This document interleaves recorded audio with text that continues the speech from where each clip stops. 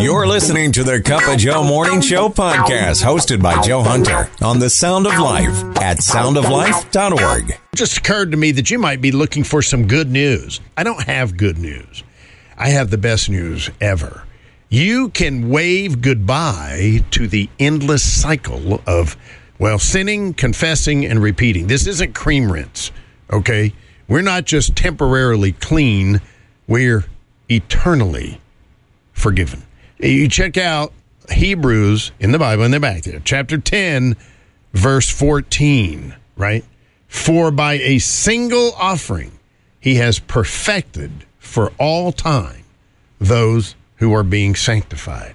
So Hebrews 10:14 declares a new era where forgiveness is not a daily chore, it's a lifelong gift. The Cup of Joe Morning Show with Joe Hunter. He is that morning person.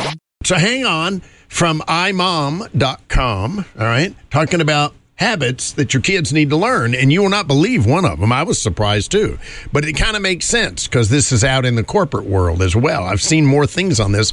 I learned it way back when I was in college, and it's hard because it's taking a break, and it's hard because our culture places such a high value on work ethic, right, and busyness. This busyness and all this, it seems counterintuitive, but it isn't, because taking a break greatly improves focus and attention, and it increases creativity. In elementary school, girls, teachers built in brain breaks, and during the school day, right, to give the brain a break, and it couldn't believe what happened, right? I mean, they would stand up, they would stretch, do some deep breathing exercises, relieves test anxiety, maybe they would play a little game, and it just went I mean, the attitude and every productivity just increased. It was amazing. It's absolutely amazing. But I can't not tell you this without telling you a true story. I had the greatest statistics teacher in college, and he was talking about one time a study. You know, they're always doing these time studies to see what's the most productive a work schedule. And this man at a Pittsburgh steel mill was loading a truck by hand, very heavy. Pig iron, whatever, rebar, whatever it was, he was doing it by hand. So, they start out, okay, you work for an hour straight, see how much it gets done. You work for a half an hour, take a break, and they were doing all these time studies. And you know what? His work schedule that produced the most work, most productive, was to work for 10 minutes and take a 5-minute break. That was it. Work for 10 minutes, take a 5-minute break. It was really wild. Physical labor like that, say. But the bean counters in accounting said, we ain't paying him to sit for no third of his job like that. And so they lost. They didn't. Reaching the heart of the Northeast, the sound of life. We're in a leap day, by the way, which some places, fast food places, I think, right? If your birthday is on the 29th, then you can get free food as a reward for that. And that was one of the things I heard.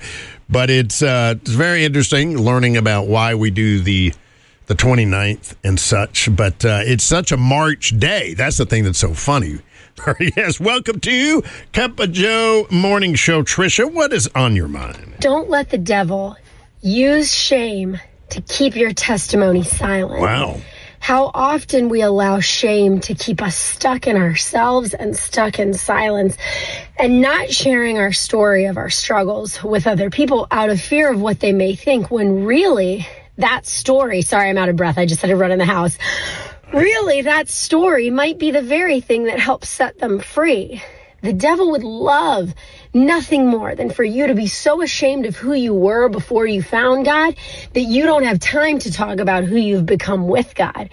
The devil would love to use shame to shut you up, but the devil isn't ashamed to share his message. The devil isn't telling his followers to feel ashamed of what they're preaching and what they're sharing and what they're encouraging in society. So why should we feel ashamed? I'm so out of breath. Don't get caught up in the ego. And I'm preaching to myself here too, because I went through this before I came, with my testimony on this account.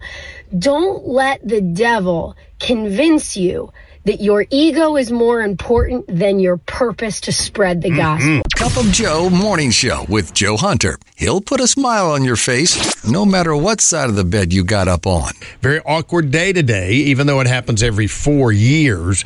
I'm telling you, I think that leap years, why we do leap year is more complicated than daylight savings time. Daylight savings time just doesn't make any sense. This actually does make sense. And so I got in with Joe Talk because Joe Talk knows why leap year. Do you know why they call it a leap year? No. It's not because we're jumping around like crazy people. Oh. It's because a day isn't really 24 hours long. Uh-oh. No, it's not.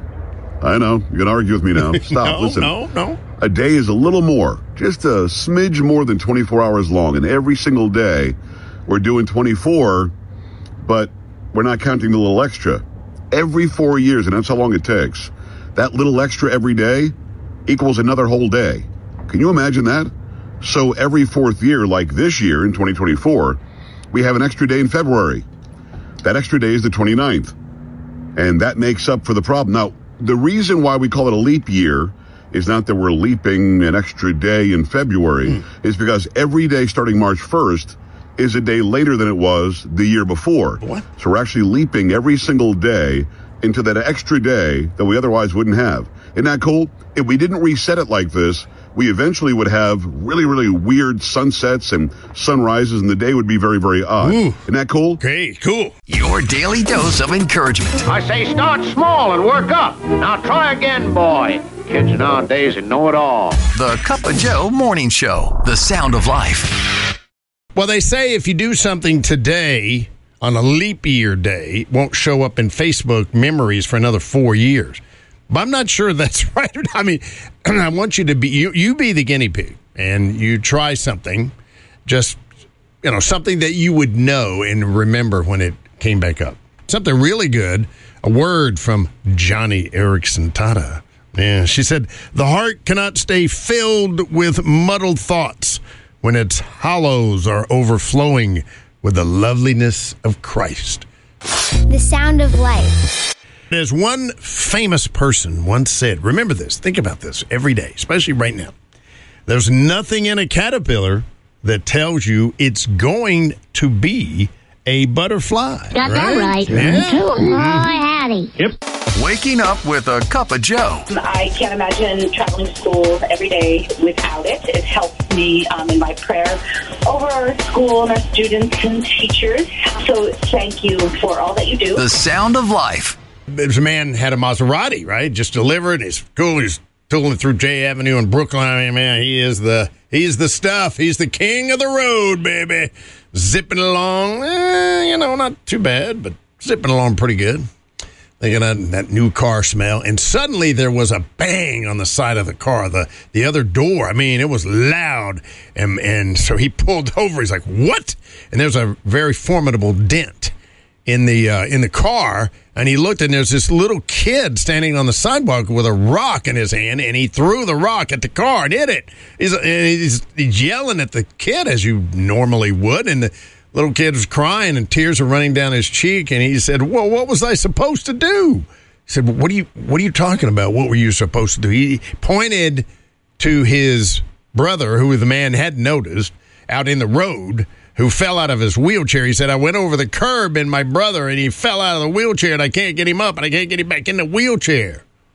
Oh. And the man suddenly, the attention diverted to pressing needs of the children out on the street. One in a wheelchair and one pushing his brother. The younger one was pushing the older brother.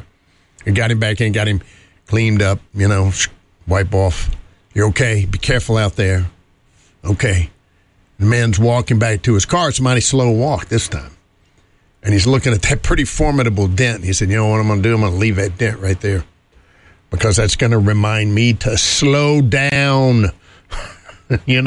Notice a few things once in a while. People. The Cup of Joe Morning Show with Joe Hunter. He is that morning person. Maybe I have a little frog on a lily pad. That's what I'm really thinking. Have you heard of the philosophy of eat the frog? It was attributed to Mark Twain. Probably didn't ever speak it. I don't know how they knew that, but Mark Twain's a good one because he basically said, if the first thing you do each morning is to eat a live frog, well, I mean, that's probably the worst thing that's going to happen to you all day. And you can go through the rest of the day going, hey, I already got through the hard part. I'm doing it good, you know. So it's a parable.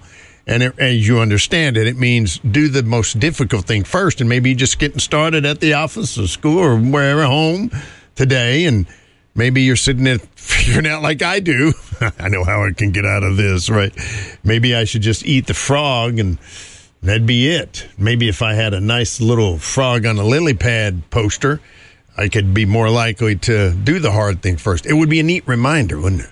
You've been listening to the Cup of Joe Morning Show podcast on the Sound of Life, the Hudson Valley's 100% listener-funded Christian radio station. For more information on upcoming events, contests, to ask for prayer, and to become a member of the Sound of Life family by supporting the station, visit us at soundoflife.org.